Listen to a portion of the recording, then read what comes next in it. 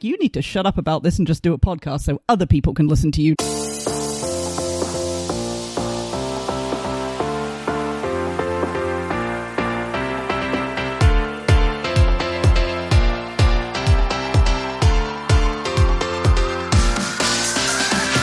Hello and welcome to the Euro What, episode 174 for the week of December 12th, 2022. We are a pair of Americans trying to make sense of the Eurovision Song Contest. I'm Mike McComb, and I'm joined today by Ben Smith. Hey, Ben. Hey, Mike. And our special guest, Susie Seeger. Hey, Susie. Hi.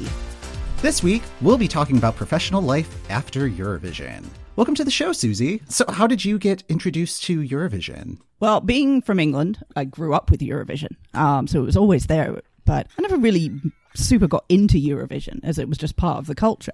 I think my earliest memory of Eurovision was probably Better the Devil You Know, which is coming back to haunt us this year. In many, many, many forms, I'm quite sure. So that was probably my first major recollection of Eurovision. But I hadn't really latched onto it. But fast forward to 2018, I had moved over to the States in 95, but hadn't really followed it. And I was at work and listening to Radio 2, and it happened to come on. And my employee at the time, who was a teenager, she's like, what is this? I thought, well, it's Eurovision. And so I explained it to her, and I thought, well, I haven't listened to this for years. So we left it on and started listening to it. Just got completely invested in it. 3-4 hours in, it gets to the scoring. We're close to the end of the workday, and this teenager is like, I need to listen to the end of this scoring, you know. Yeah. So, we just got completely into it. And so I said to her, I said, look, next year when this happens, I'm going to make it an official day off for our company. So we actually made Eurovision a day off and had a watching party at my house. And so the following year, I actually did listen to the songs that were going to be in the contest and then realized, oh, we've got semifinals. So I actually paid attention to the semifinals. By the next year, the sickness was real. I was into the selection processes, and the obsession just got worse and worse and worse. And so by the time Mike and I ended up meeting in Turin, and I was very, very deep into it, and my friends were kind of like, you need to shut up about this and just do a podcast so other people can listen to you doing this. We just kind of went full force into it. So, and now I'm sort of doing a transatlantic thing with my sister in England, myself here, and one of my best friends who's here as well. So we're doing a bit of a transatlantic podcast. It's called Euro Riffs. Our main focus is following artists and their music that they release after the contest. The reason I kind of like to focus on this, I still follow from 2018. My favorite Eurovision artist is Waylon, and I've followed him since that day. So I decided to start looking into other artists and seeing what they were still doing. I had a couple of other people were like, well, I still follow so-and-so and I still follow so-and-so. So I was like, this could be interesting, because I never really hear any of the other podcasts saying, oh, well, so-and-so's still doing this, or this has just come out from such and such. And I thought, you know what, especially in the down season where everyone's still gagging for Eurovision information, why is no one doing this? So I kind of polled some of my other friends, including yourselves, to see, if this might be something that other people might like to listen to. And I got a really good response about it. So I just decided, you know what? Yeah, let's do this. So we take sort of 8 to 10 songs each week and poll them between ourselves. We kind of tear them apart a little bit for the better or worse, and let people know what's out there. We encourage the audience to send us their picks as well, so that we can dive further back into Eurovision, further back than I've actually followed so far, and to see if any of their favorites are still active or not, which we've hit some dead ends on some of them, but we've had some surprises as well. There are certain people that we're like, wow, they are still doing things, and really pulled out some absolute crackers. Oh, that's amazing. That you wouldn't think was still around. So, yeah. Oh, that's so cool. Yeah. So I'm guessing the fandom has accelerated even more with the UK hosting next year. Yes. It's quite funny. You've got your sort of armchair Eurovision fans who now, I've been fans of Eurovision for years. It's like, yeah, you haven't mentioned Eurovision in about 20 years, but all of a sudden you're a fan. Yeah. Okay. Yeah. So it's become a thing now and will be probably for the rest of this year. So we'll see. We'll see. Excellent. So before we dive deeper into the main topic, we do have a couple of news items to check in on. Yeah, it feels like we're getting an earlier start than usual because, like, Slovenia announced their artist kind of out of the blue. We now know that they will be sending Joker Out. Joker Out is a pop rock band that has been around since 2016 in Slovenia. And while I was digging through, and, like, literally, this is off of Slovenian language Wikipedia, they have received the Slovenian Golden Flute Award for Artist of the Year in 2021 and 2022. So, like, they are an of-the-moment band there. Oh, nice. We will not hear their song until February 4th. I like that strategy from Slovenia. The press photos of the band have felt very, like, BTS. Everybody is in, like, beige suits, but we've delineated the boys. Okay. I have friends who are very deep into the K-pop fandom where I'm just like, okay, but these are the same 7 people. This is the same person in different fonts. And, like, that's the vibe I'm getting from the press photos. It's also, like, a little bit Girls 5 Eva. Okay. Yeah, that was what I was kind of getting from the photos. And I can't tell, like, if it was just kind of a bad press photo or if there is a joke that's going on that we're not privy to at the moment. We're just like, my Slovenian is a little rusty. It is kind of surprising, though, because this is only the second time that Slovenia has done an internal selection. Yeah. Yes. Yeah. They generally go with Emma. Maybe it's a budget thing or, like, looking at the calendar and being like, oh, it's December and we haven't talked about this yet. Joker Out. How are you guys doing? Hello. Yep. Normal conversation topic. Yeah. The other big item that's happened this week is Junior Eurovision. It's not really our beat, but it did happen earlier today as we record this. And Ben, did you watch any of it? I did not. Okay, yeah. Susie, I know you and...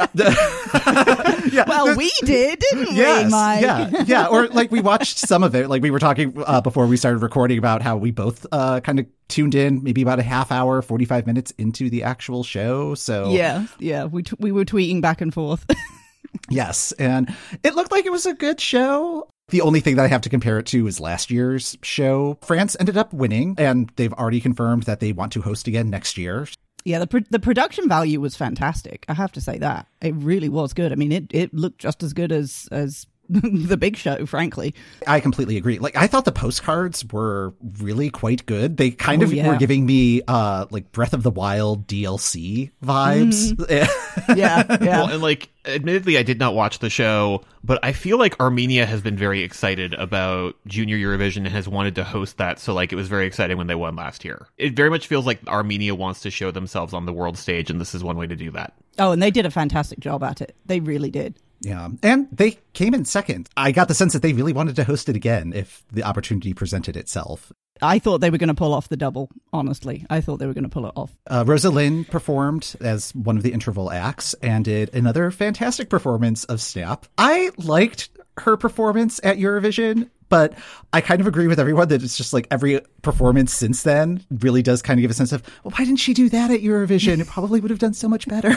Yeah. She's definitely evolved her performance of it. I've watched a couple of different shows where she's done it, and she's not afraid of changing it up. It actually kind of got me thinking, it's like, oh, I wonder if Armenia has been talking to her about possibly going again. I mean, I realize that this is kind of a weird time to do that, just in the sense of, like, she could be taking off career-wise and may not want to step away for 3 months or however much of a time commitment that would be. But I don't think it would be bad strategically for Armenia to at least consider that.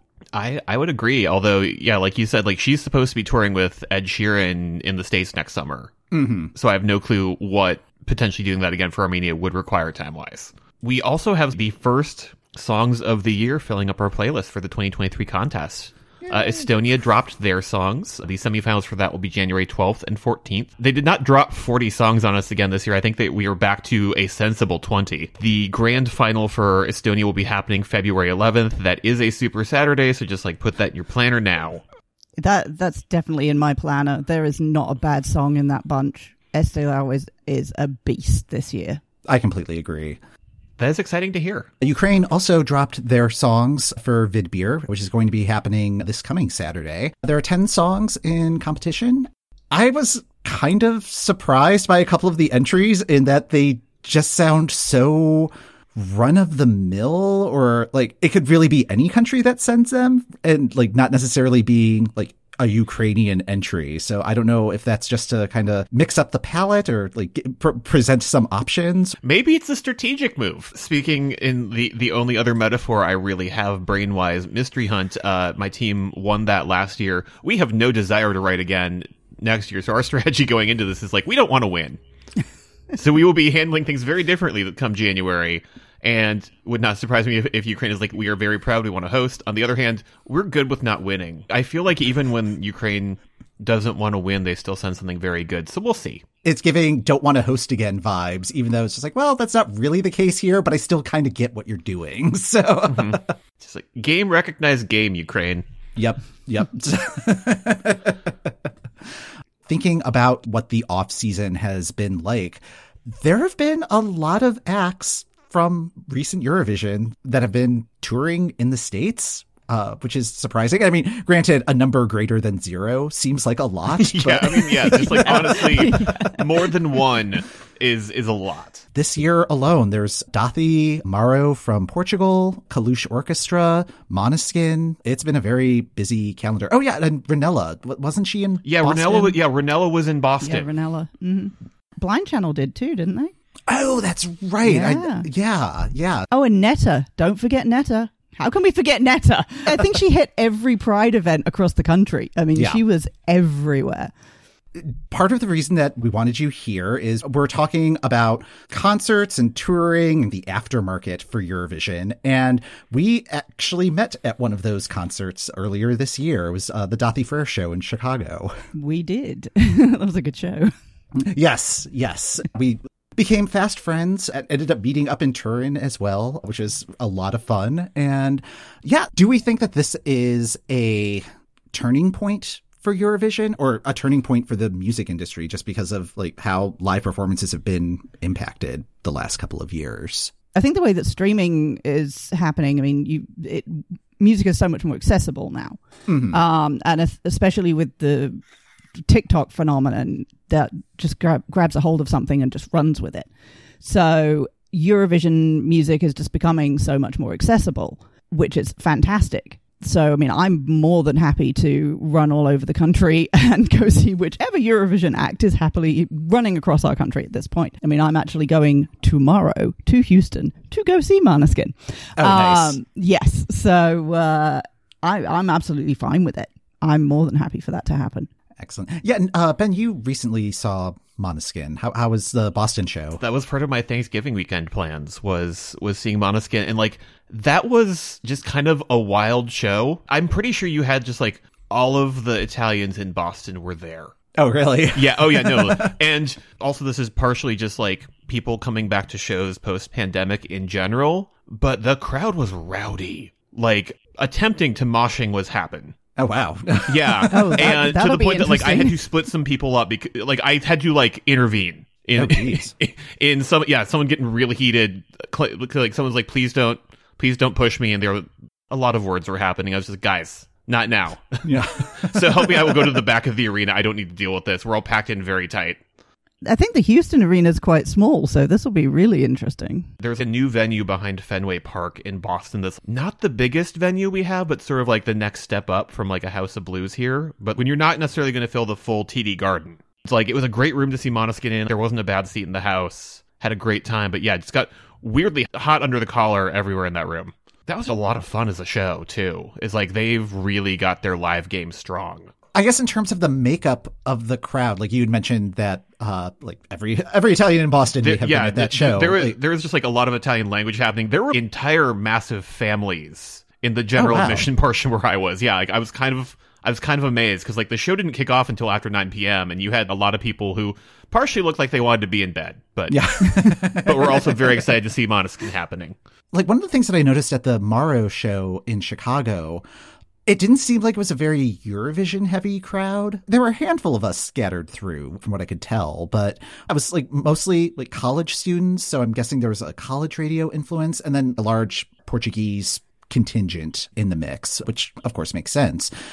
Something that's just kind of interesting to observe, where it's like, oh, do these people even know about the Eurovision aspect of it? And like kind of thinking of the Dathi shows as well. Yeah, I was going to say that's exactly how it was when we met at the shows, because I think I spoke to maybe 3 people who actually really knew about Eurovision. Everyone else, it was TikTok. Oh, interesting. I saw one Eurovision scarf at the Måneskin show. With Dathi, I knew some Eurovision people were there because I was wearing a Mystery Hunt related shirt while waiting outside, and some people saw it and were like, hey, were you the guy who wrote the puzzle at Mystery Hunt? And I'm like, yes. Yeah. So like I knew a handful of people, and I knew just from like the segment of Eurovision Twitter we follow, I knew there were other people in the crowd. But at both his New York show in March of this year and at the Boston show in September of this year, it was not a Eurovision heavy crowd. This is tempting me very, very much to wear my subwoofer dress to the Måneskin show, just to confuse everyone. Yeah, I mean, just because. If you wear that, the Eurovision fans are going to find you. Oh yeah. Well, you can't miss it. I'm sure you've seen a picture of it. Yes. Yes.